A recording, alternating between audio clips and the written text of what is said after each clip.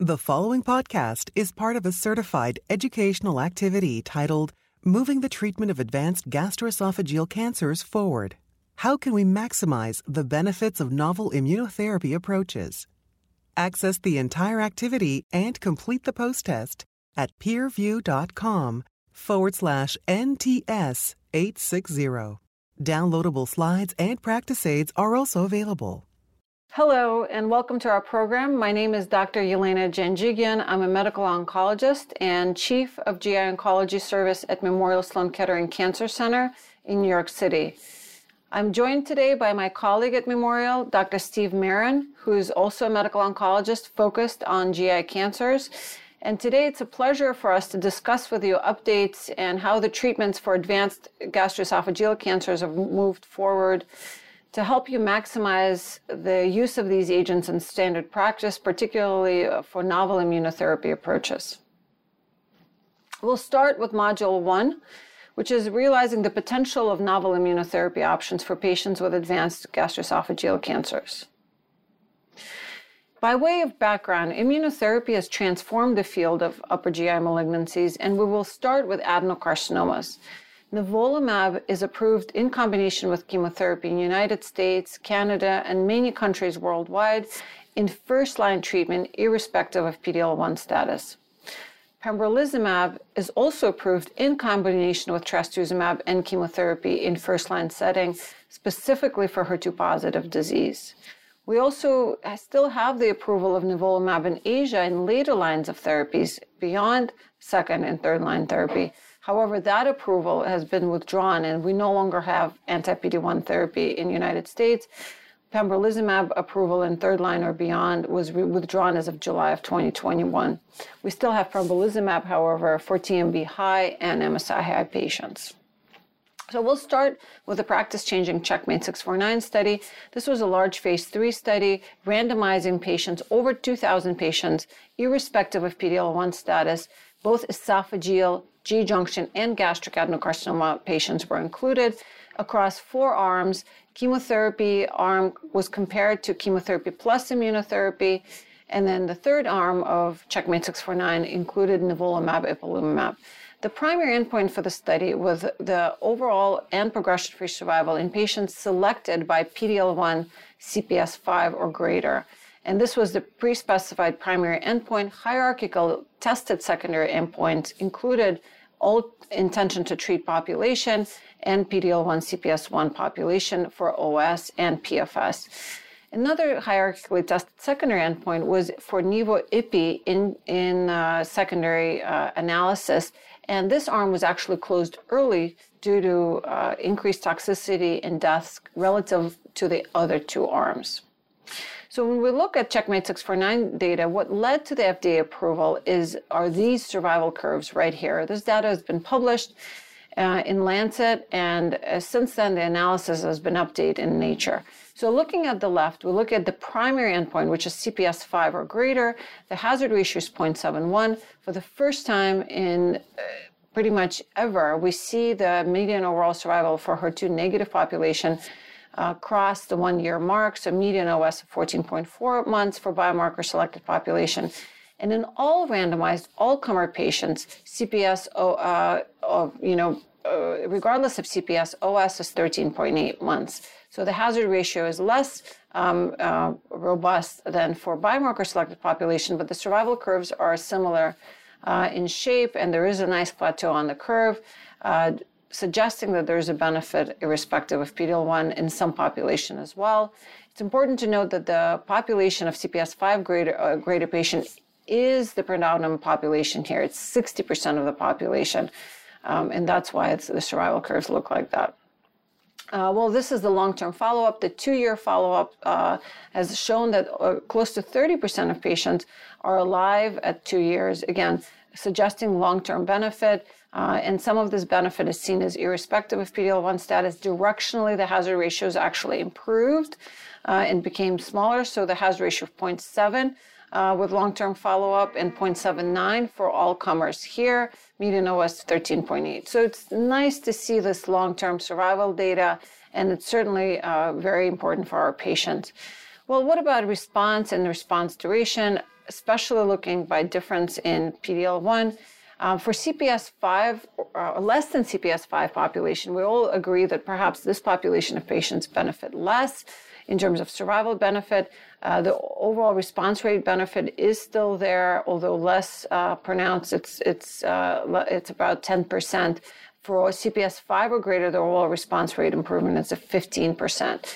The median duration of response is improved irrespective of which population. So highlighting the importance of use in first-line setting. The depth of response, as seen on these waterfall plots, is improved.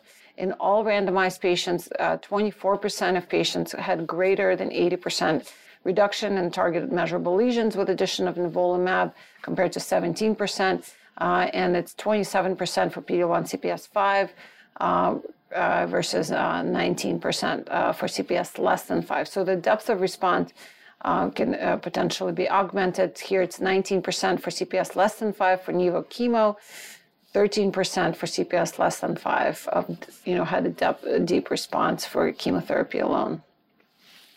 What about MSI status? Well, later on in the program, Dr. Marin will talk more about subsets that benefit the most from immunotherapy, and MSI population is one of those. So hazard ratio of 0.38, whether or not you receive immunotherapy in first-line setting, overall response rate is improved. And this is critical, particularly if you're considering restricting use of immunotherapy based on PD-L1 status, because MSI and PD-L1 overexpression sometimes go hand in hand, but not always. We do see some MSI patients with PD-L1 CPS less than 5. What about nivo-ipi population? As I mentioned, that study, that arm was closed early. The secondary endpoint was not met. The hazard ratio is 0.89, but it crosses the 1 mark. Median overall survivals are very similar. And because we see this initial detriment and crossover in favor of chemotherapy for the first 12 months, even though there's a plateau on the nivo-ipi arm, the plateau is just not significant enough to justify use in first-line setting.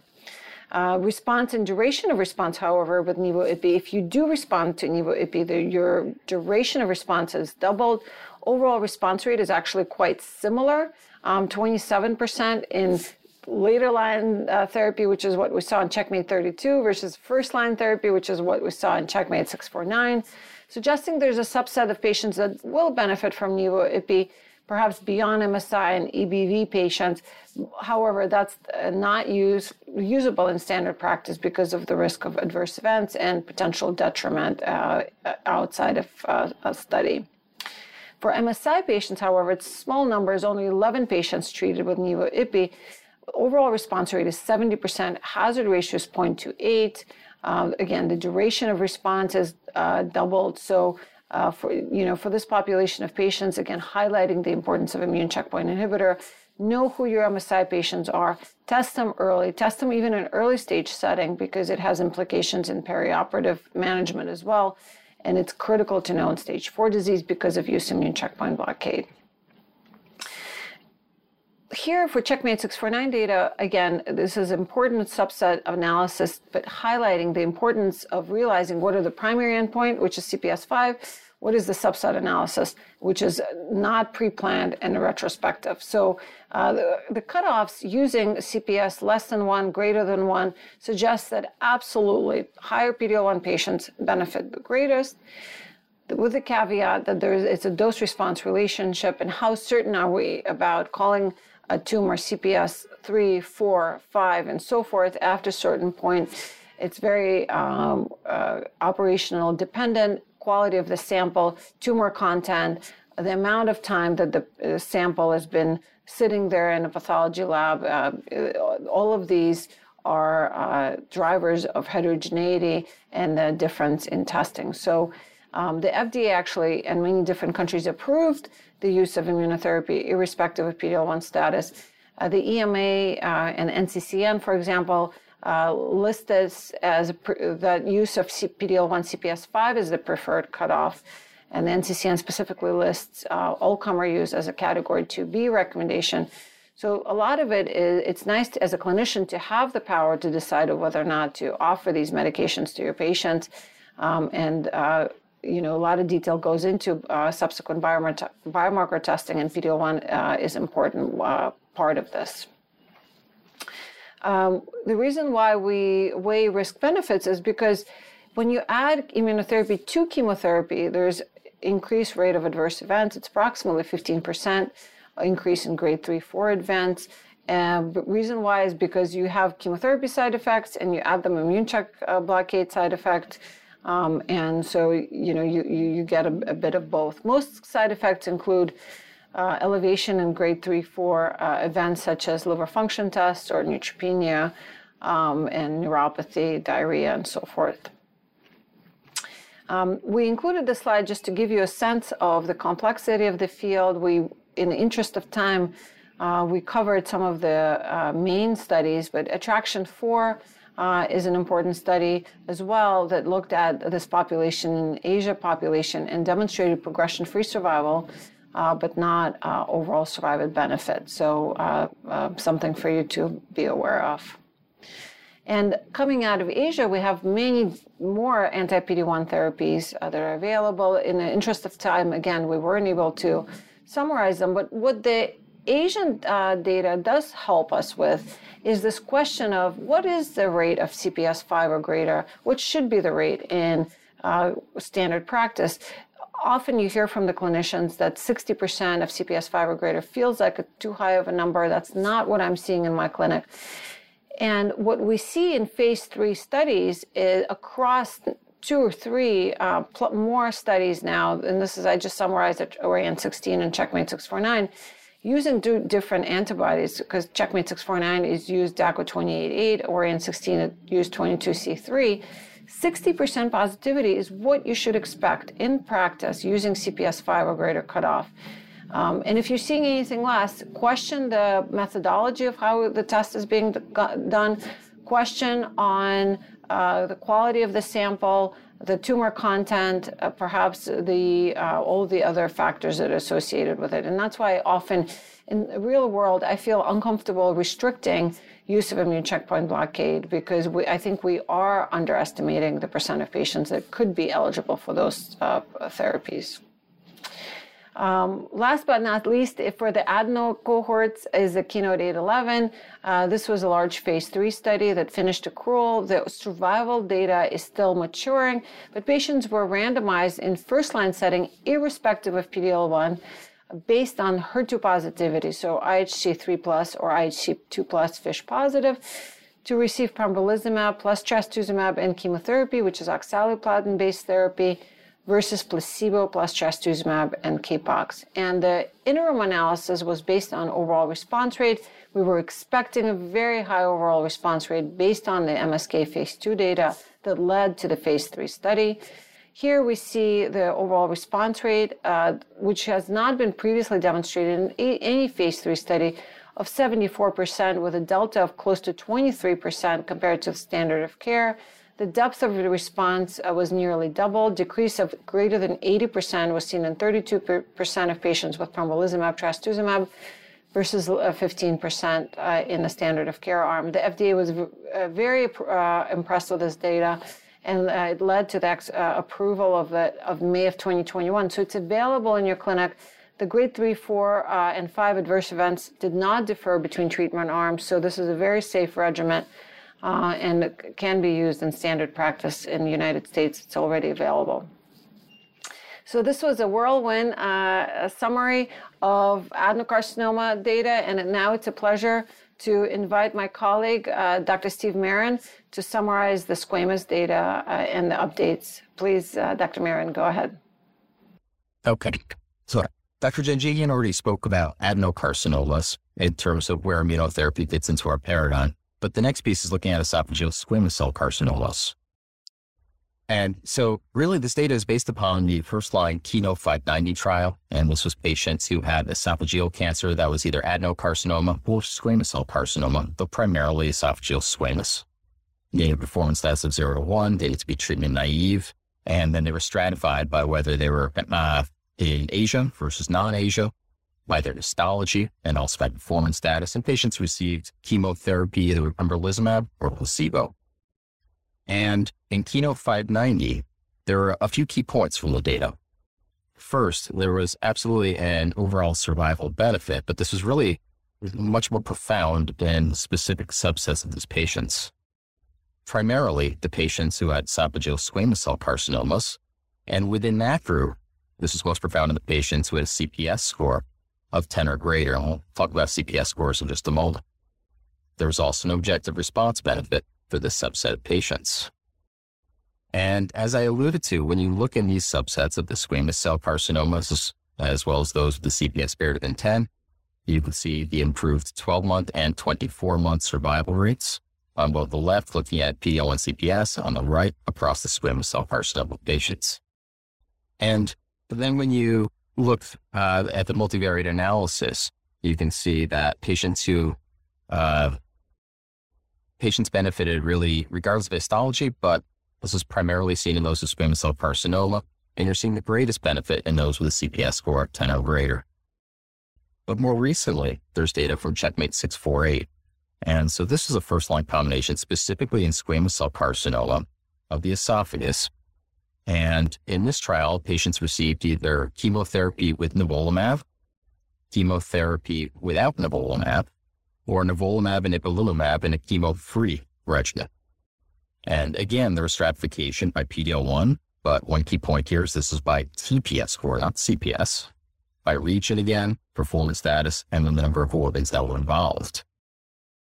And in the results for CheckMate 649, on the right, we're looking at patients across the entire trial, where you're seeing a more modest benefit. And then when patients are stratified by TPS score, using a cutoff of 1 or greater, you see a much more profound overall survival benefit here. But even more recent data presented in 2021 with nivolumab and ipilimumab.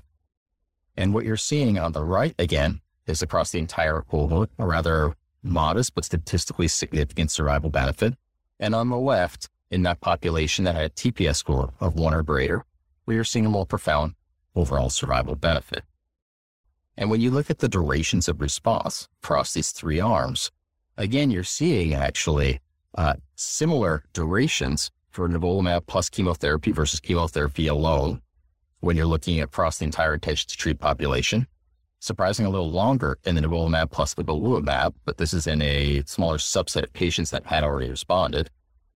And then you see these numbers do increase somewhat for the PD-L1 1% or greater for the nivolumab plus chemotherapy and the nivolumab plus ipilimumab, but not as much, or frankly not at all, for the chemotherapy only arm. In terms of safety signals across these three arms, there's a very high rate of any toxicities and rather similar rates of toxicities amongst the two chemotherapy-containing arms. But what is most notable here is the nivolumab plus ipilimumab grade 3-4 toxicities that were seen in about 23% of patients, even without the chemotherapy present. And so whenever we're using combined therapy with CTLA-4 inhibition, we have to be mindful of the additional toxicity from the CTLA-4 inhibitor, in addition to the PD-1 inhibition. But from there, we're going to switch gears a little bit and discuss the molecular features of this particular cancer to get a better understanding of why we see responses in some groups more than others and how we can identify which patients these will be. And so when the Cancer Genome Atlas sought to stratify these patients into histological subtypes, the first group was the esophageal squamous cell carcinomas on their own. These were characterized by CCND1 amplifications, TP63 and SOX2 amplifications, and KDM6A deletions. Then you have the chromosomally unstable cancers. This represents the bulk of the esophagogastric cancers that we see in the United States, typically localized at or around the GE junction.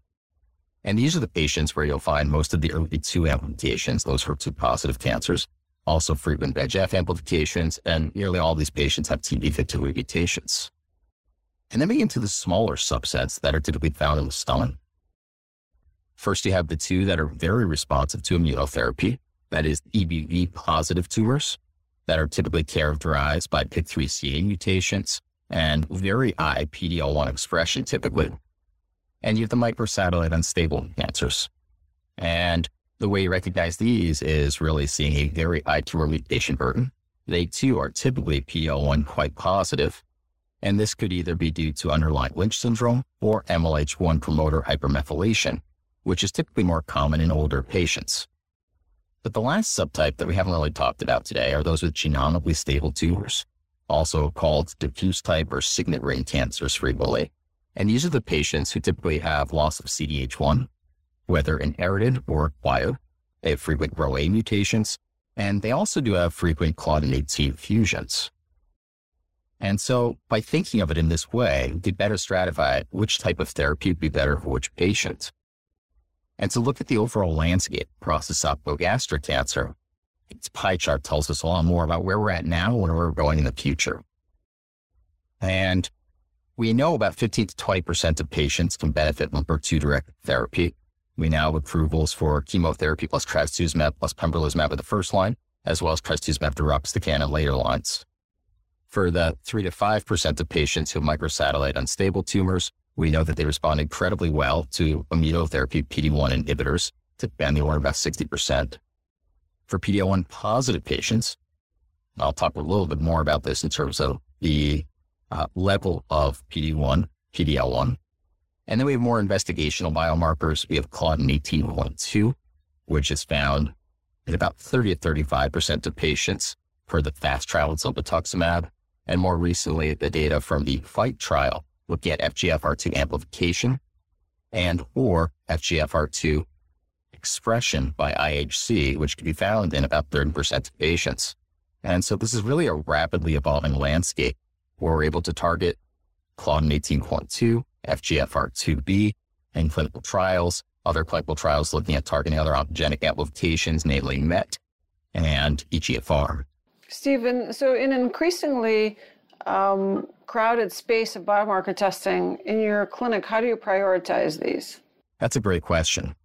As standard of care in all of our patients that we see with esophagogastric cancer, I always want to know the microsatellite instability testing, their HER2, and their PD-L1. When tissue is available, absolutely in the stage 4 setting, and sometimes earlier as well when patients have a very high risk of recurrence, like in stage 3, I do tissue testing with MSK Impact at our institution, which will look at about 500 different genes looking for mutations and amplifications that are potentially actionable in the future.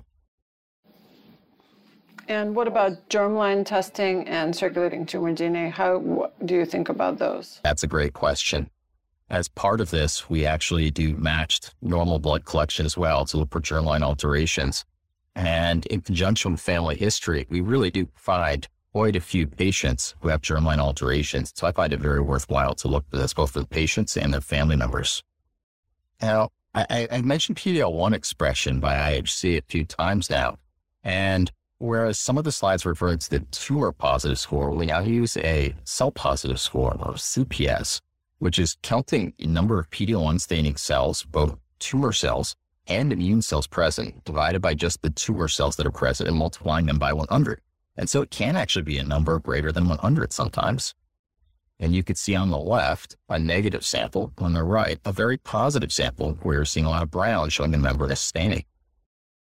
But it's a difficult biomarker to use. Nearly every company in most cancers has used a different antibody with a variable cutoff, and you'll see differences between patients, within the same patient, and across time. And what we find is that the negative predictive value of this biomarker is quite useful, but the positive predictive value remains quite low, and so further biomarkers are needed. And one study that was published that I actually found quite interesting was looking at in patients who were tested across time, so pre-treatment and post-treatment, or primary versus metastasis, and they found that there was a significant discordance even within the same patient between PD-L1 tests, and this was all at the same institution. It just highlights how much variability there is depending on the biopsy, depending on the site, depending on the time, and how we have to be mindful of when it's proper to use immunotherapy or not in these patients in the setting of a pan approval now. And so with that, we're going to transition to the next piece, but Dr. Janjigian, going back to what we were showing before with CheckMate 648, we now have this evolving landscape, right? Where we have this option of chemotherapy versus chemotherapy with PD-1 inhibition that most profoundly in select patients, versus now a chemotherapy-free backbone. When do you think about using nivolumab with ipilimumab? It's a great question, and it does come up, especially from patients' perspective. Chemotherapy-free backbone often is an attractive option. The good news is CheckMate 648 used IPI-1, so lower dose of IPI, and overall the tolerability was fine. The grade 3-4 events was acceptable, although the serious grade 3-4 events in that study was higher with Nivo-IPI compared to chemo-Nivo. The big question is, how does Nivo-IPI directly compare to chemo plus immunotherapy, either on KEYNOTE-590 or CheckMate 648? And it's hard to know because those numbers were never directly compared. What we do know, similar from adenocarcinoma and to squamous cell cancer, there is an initial crossover in favor of chemotherapy in all the studies that do not use chemotherapy in combination with immunotherapy. So that's my concern with CheckMate 648 population. We know that people that go on phase 3 studies typically are a fitter and more robust population. In my clinic, when a patient comes in with squamous cell cancer, they're usually frail and have large disease burden. They need a quick response. And so that's the concern with Nivo-IPI, is the response quick enough? I think the duration of response, once the patient is response is great. Realistically, most of my patients in the clinic, squamous cell patients, need chemotherapy plus immunotherapy. And the population of patients that I would consider using immunotherapy without chemo are the small volume disease patients, relatively asymptomatic from their cancer. Would you agree? I completely agree. And it is always difficult to make that choice, and look forward to having more options in this space really for our patients. Why don't we talk about some cases to really work through this data a bit more? Great. What do we have? Looks like we have these here in module 2. Okay. So we have a male oil refinery worker, 6'2", with mild dysphagia for 5 months and a 5-kilo weight loss, whose PCP ordered an EGD, revealing a GE junction mass that was consistent of a poorly differentiated gastric adenocarcinoma with signet ring cells, with 2 liver lesions present and a large gastrohepatic nodal mass and thickened GE junction. This goes back to our question before: which biomarkers tests would you order to guide treatment?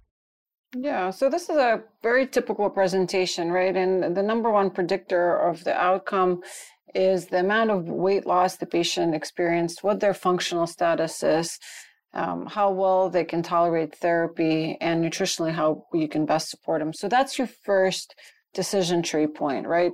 Is this patient fit for treatment? How aggressive can I be? The second question that often comes up is, do I need to biopsy these liver lesions to confirm metastatic disease? Typically, we don't require biopsies, even for clinical trial enrollment of the metastatic lesion, as long as there's at least 2 different radiographic modalities that confirm that this is consistent as M1 disease. So for our patients, it's typically high-resolution CT scan and a PET scan or an MRI you're really certain that this is adenocarcinoma from the endoscopy and radiographically metastatic disease. What we do know from the biopsies is that typically there's plenty of tissue to do biomarker testing, especially in first-line setting. So don't be shy, test away. I completely agree with you. We do prioritize HER2 and MSI. MMR, IHC is very important to do for these patients, HER2 IHC, and PD-L1 as well. In addition to that, in our practice, we standardly do Epstein-Barr virus testing, as it may have implications in de-escalation of chemotherapy. And certainly, as we discussed before, both germline and tumor mutation testing. Steve, would you check ctDNA in this patient at baseline? In my practice, I typically do. I often do check ctDNA in conjunction with tissue testing, and we've looked at this before because we find an incredible amount of heterogeneity between the primary tumor and the metastatic sites. And oftentimes then it allows you to both identify more actionable targets while also characterizing the amount of heterogeneity, which is actually prognostic in terms of how much benefit they'll get from, let's say, a HER2-directed therapy. How about in your practice, Elena? That's a good question. And typically, if there is a targetable alteration, such as HER2 or MSI, then I do follow ctDNA. If this is a straightforward case with no targetable alterations, I don't check because it's similar, I guess, to tumor markers. They're useful, but may not be that useful in the fluctuations. Do cause a lot of anxiety, and also the timing of the switch of therapy and so forth. So unless there is a clonal sort of evolution or any interesting lessons to be learned, or if a patient is in a clinical trial, I don't routinely check ctDNA in all stage 4 patients. You actually brought up a great point. There are 2 times where I really try not to check ctDNA. One of which is if somebody comes to me and they've already started therapy, I worry about the false negatives of testing ctDNA during therapy. Sure. And 2, if they're not on a targeted therapy and they've already had testing that did not reveal any actionable alterations, the odds of developing a new actionable alteration are quite low. Yeah.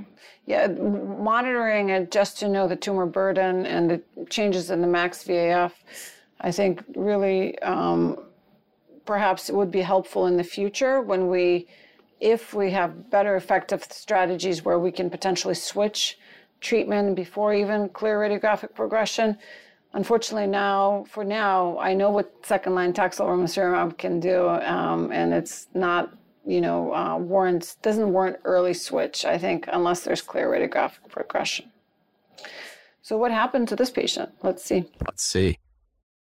His cancer came back HER2 negative, PL and CPS 7, microsatellite stable, tumor mutation burden 5, KRAS amplified, and with a TP53 mutation. So what treatment option will you consider? So are you surprised about this profile, or is this pretty typical? I'm really not surprised at all. So when I saw signet ring cells, so it could be suggestive of focal signet rings. It could be signet ring cell carcinoma. It's a biopsy, so I can't really definitively answer that. If that is the case, that it was a signet ring carcinoma, I would expect it to be HER2 negative. I would actually expect a CPS 0 in a case like that, and probably even a lower TMB than it was. Probably not the KRAS amplification. So it seems more like a typical focal signet ring type cancer, where the location is with TP53 mutation, KRAS amplification, seems like a chromosomally unstable GE junction adenocarcinoma to me. So I would call that sort of our bread and butter. Agreed. Yeah, and KRAS amplifications are not targetable, as you mentioned. When I get these cases, I'm always curious as to which antibody was used for CPS testing, particularly if it's a PD-L1 negative case. There are many different clear approved antibodies, and you have to read the fine print and understand how it was determined, if it's and what the CPS score. But this is bread butter, unfortunately, mainstream G junction cancers. Most of them are HER2 negative and P53 mutant. So. And what are your thoughts in terms of CPS 1+, 5+, and 10+ for CheckMate versus Keynote?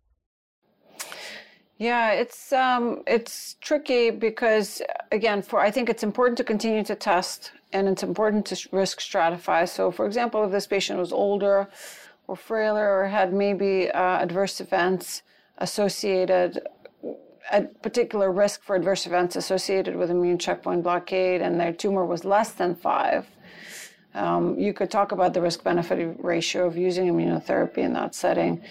Certainly, we know there is a gradient of benefit, and it's a continuum, and I think it's important to understand where to draw the line and when to treat the patient or not, and how certain you are about the result that you're reporting to the patient with the CPS scoring.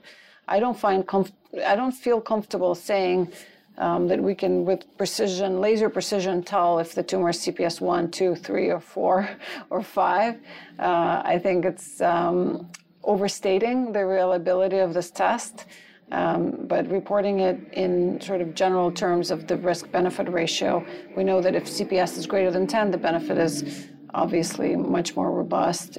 For 5 to 10, it's intermediate. Less than 5, it's less. I think that's a great way of putting it. Just like everything else in medicine, having that risk-benefit discussion with the patient, right? Yes. Let's see what's next. So how are we going to treat this gentleman? Chemotherapy with platinum and fluoropyrimidine, chemotherapy with platinum, fluoropyrimidine, and taxane, it's a flat scenario, or chemotherapy with platinum, fluoropyrimidine, and nivolumab. Yeah, so even before CheckMate 649 approval, I rarely used a triplet therapy in this population. You know, the population of patients that I did use FLOT type regimens or modified DCF were the young, fit patients. By young, I mean less than 50, who are presenting with large disease burden, where I was worried that if I didn't get the disease under control, we would never use second-line therapy in those patients. It is not the 68-year-old with weight loss and who can't eat, who has only 2 liver mets.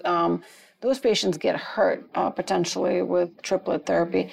And now you don't have to do it because we have immunotherapy approved. So for those patients, fluoropyrimidine with oxaliplatin combination. Cisplatin should not be used in standard practice at high doses. It's very toxic. And now Keynote 811 and CheckMate 649 used oxaliplatin. So that's the new registration regimen. So 5-FU, platinum, and nivolumab is what I would use. This case, it made it easy for us. It's CPS 7, so this is in agreement even with EMA and the NCCN guidelines. Would I use nivolumab in a patient with less than 5 PD-L1 overexpression? We do discuss these in the clinic, and we have several trials for these patients, so I think that should be your answer. And then you can decide on case-by-case basis. I typically do offer them immunotherapy if that's if they understand the risk-benefit ratio. And that really is an advantage of being where we are, in that even with the wonderful benefits we're seeing with adding immunotherapy per these trials, we really do need to do better still. And so I agree with you that clinical trial is always the best option available. But why don't we change the scenario just a little bit here? So now let's say this patient is a retired teacher with stage 4 GE junction adenocarcinoma. It's metastatic to the lungs. 2 children, 3 grandchildren, microsatellite stable tumor that is HER2 positive now, CPS positive, or heck, we could even say CPS negative here with a good performance status. What would you give them? Yeah, well, he hit the jackpot. HER2 positive is a really the silver lining of having this disease. So for these patients in particular, it's very important now to consider doing NGS, because I do find knowing the co-occurring alterations with HER2 very helpful. And actually for those patients, I think circulating tumor DNA may be an easier way to get a understanding of the spectrum of the tumors. We know HER2 positive tumors are not all created equal. If you have high level of amplification in circulating tumor DNA or even in tumor by NGS, those patients tend to do much better on first-line HER2-directed therapy. And addition of pembrolizumab, irrespective of PD-L1 status, dramatically improves overall response rate. The overall survival is not yet mature, but in the phase 2 setting, it was overall survival surpassing 2 years, the median overall survival. So in the United States, many have started to use this combination even after the phase 2 data published in Lancet Oncology, and now it's approved in phase 3 based on phase 3 setting. So it is really important. But it's funny that you highlighted the CPS testing. Tell me, what do we know about PD-L1 and CPS and as a mechanism of resistance to trastuzumab, and how we should think about it when it comes to HER2? You know, this is one of the most incredible translational pieces of this paradigm, in that there's actually no benefit shown for patients who are CPS 1 or greater versus CPS 0 when it comes to HER2-directed therapy in conjunction with PD-1 inhibition. We don't really know the mechanism at this point, but it's possible that there's a synergy between the pembrolizumab and trastuzumab such that PD-L1 testing really doesn't matter in this population. I would use this combination therapy regardless of their PD-L1. And I think that's an important point. Absolutely. One other logistical issue I've run into in my practice is that the original way that this is tested is with Capox, with pembrolizumab and trastuzumab, using pembrolizumab and trastuzumab every 3 weeks. However, many of my patients are coming in quite obstructed, unable to take capecitabine. How are you handling this in your practice in terms of how to dose these patients from the beginning? That's a great question. And so there's 2 ways you can think about it. You could consider doing pembrolizumab off, doing FOLFOX and then pembrolizumab, every 6 weeks, FOLFOX, trastuzumab every 2, and pembrolizumab every 6. You could consider doing pembrolizumab every 3 weeks on 1 week off, from the every 2 week schedule. Practically, I have been able to get FOLFOX, nivolumab, pembrolizumab for those patients as well. So there's options. The good news is the swallowing often improves after first or second cycle, so it becomes less of an issue. But I agree with you, capecitabine is not for everyone. On this, in the Checkmate 649 study, it was a 50-50 use between Capox versus FOLFOX typically. It's nice to have that flexibility when sometimes we're able to get nivolumab and we have different dosing schemas for pembrolizumab to make FOLFOX feasible in this population. And I think we have one more case. This time it's an esophageal squamous cell carcinoma. So this is a woman with a history of tobacco and alcohol abuse who's 69 years old and diagnosed with enlarging left supraclavicular lymph node. That pathology revealed was poorly differentiated FDG-avid lower/mid esophageal squamous cell carcinoma. And there was additionally a large gastroesophageal node. This patient had significant dysphagia. And further molecular testing revealed a TP53 mutation, microsatellite stability, a PD-L1 CPS score of 9. She seemed quite fit. So what treatment option would you consider in this patient? Yeah, so this is interesting, right? She's a typical squamous cell patient with medical comorbidities. And, for squam in particular, more so than adeno, I don't actually do standard sequencing, but it's nice that they know her TP53 mutation. She has no contraindication. In this to immune checkpoint blockade, in my clinic, this patient would get chemotherapy plus immunotherapy, and I think irrespective of PD-L1 status. Irrespective. And which would you use these days? Yeah, so I have, been using most of the data for Keynote 590 and so forth is with high-dose cis, which obviously is very difficult for patients in her state. So I typically use oxaliplatin in combination with 5-FU, although data coming out of China makes it very tempting to use a taxane in first-line setting. This is not our practice. Typically in squamous, we prefer 5-FU platinum. And then I decide whether or not I want to use pembrolizumab or nivolumab. Sometimes I'm able to get nivolumab even for the patients already. But it really is, I think, in most practices where if your use is restricted, then pembrolizumab, platinum, and fluoropyrimidine would be the best option. Completely agree. It's really more of a feasibility question with your chemotherapy backbone than any data existing right now that suggests that it's efficacy between pembrolizumab and nivolumab. And then it goes back to the question that we talked about before, though. Would you, in this fit 69-year-old, consider this chemotherapy-free backbone if they were asking for it? I would have to see the scans. Maybe. I could be convinced to do a nivo-ipi, but I would be very nervous to do that, again, because of this concern for rapid progression. And then you may not have an opportunity to use treatment in later lines of therapy. I think one point we want to drive home is that all of these immune checkpoint inhibitors, anti-PD-1 therapies, are very similar in terms of efficacy. You just have to decide how you want to use them in clinical practice based on schedule and other preferences.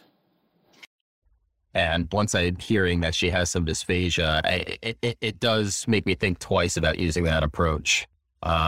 You really need that deep response, because that deep response is the difference between her being able to eat food and put on weight, get back to normal performance status, versus needing, if possible, stent or sometimes even a peg placement. And the goal is really to get people back to their baseline. So I really try hard to get treatment in quickly with the chemotherapy-based backbone, get them eating without needing these invasive procedures. So now that we've reviewed the landscape for both esophagogastric adenocarcinoma and esophageal squamous cell carcinoma, just to summarize, for first-line therapy in the U.S., we have FDA approvals of nivolumab and chemotherapy per CheckMate 649, and then pembrolizumab with trastuzumab and chemotherapy for those with HER2-positive gastric and GEJ adenocarcinomas. In squamous cell carcinoma of the esophagus, we have approval for first-line pembrolizumab in conjunction with chemotherapy, with approvals for CheckMate 648 of nivolumab with chemotherapy, as well as nivolumab and ipilimumab without chemotherapy. Whereas in the second line, for patients who haven't already received PD-1-directed therapy, there's approval for nivolumab for esophageal squamous cell carcinoma or attraction 3, as well as pembrolizumab for those with a CPS 10 or greater with esophageal squamous cell carcinoma, microsatellite unstable tumors, or TMB of 10 mutations per megabase or greater. Thank you for joining us for today's discussion and updates of immunotherapy, or where we are in the field of upper GI tumors. There's been a lot of excitement and many treatment practice-changing studies. It's important to remember that both immunotherapy with nivolumab and pembrolizumab can be used in standard practice for adenocarcinomas with HER2-positive and for HER2-negative disease. One important reminder is to continue to test for biomarkers in this population to understand how to best use combination strategies, both in first line and then second line in subsequent studies. So thank you for joining us, and have a great day. This activity is certified by Penn State College of Medicine for physicians and by PVI, Peer-View Institute for Medical Education for nurses. This activity is developed in collaboration with our educational partner, PVI, Peer-View Institute for Medical Education. Remember to download the slides and practice aids. Thank you for listening. Download materials and complete the post-test for instant credit at peerview.com/NTS860. This activity is supported through educational grants from Bristol Myers Squibb and Merck & Company Incorporated.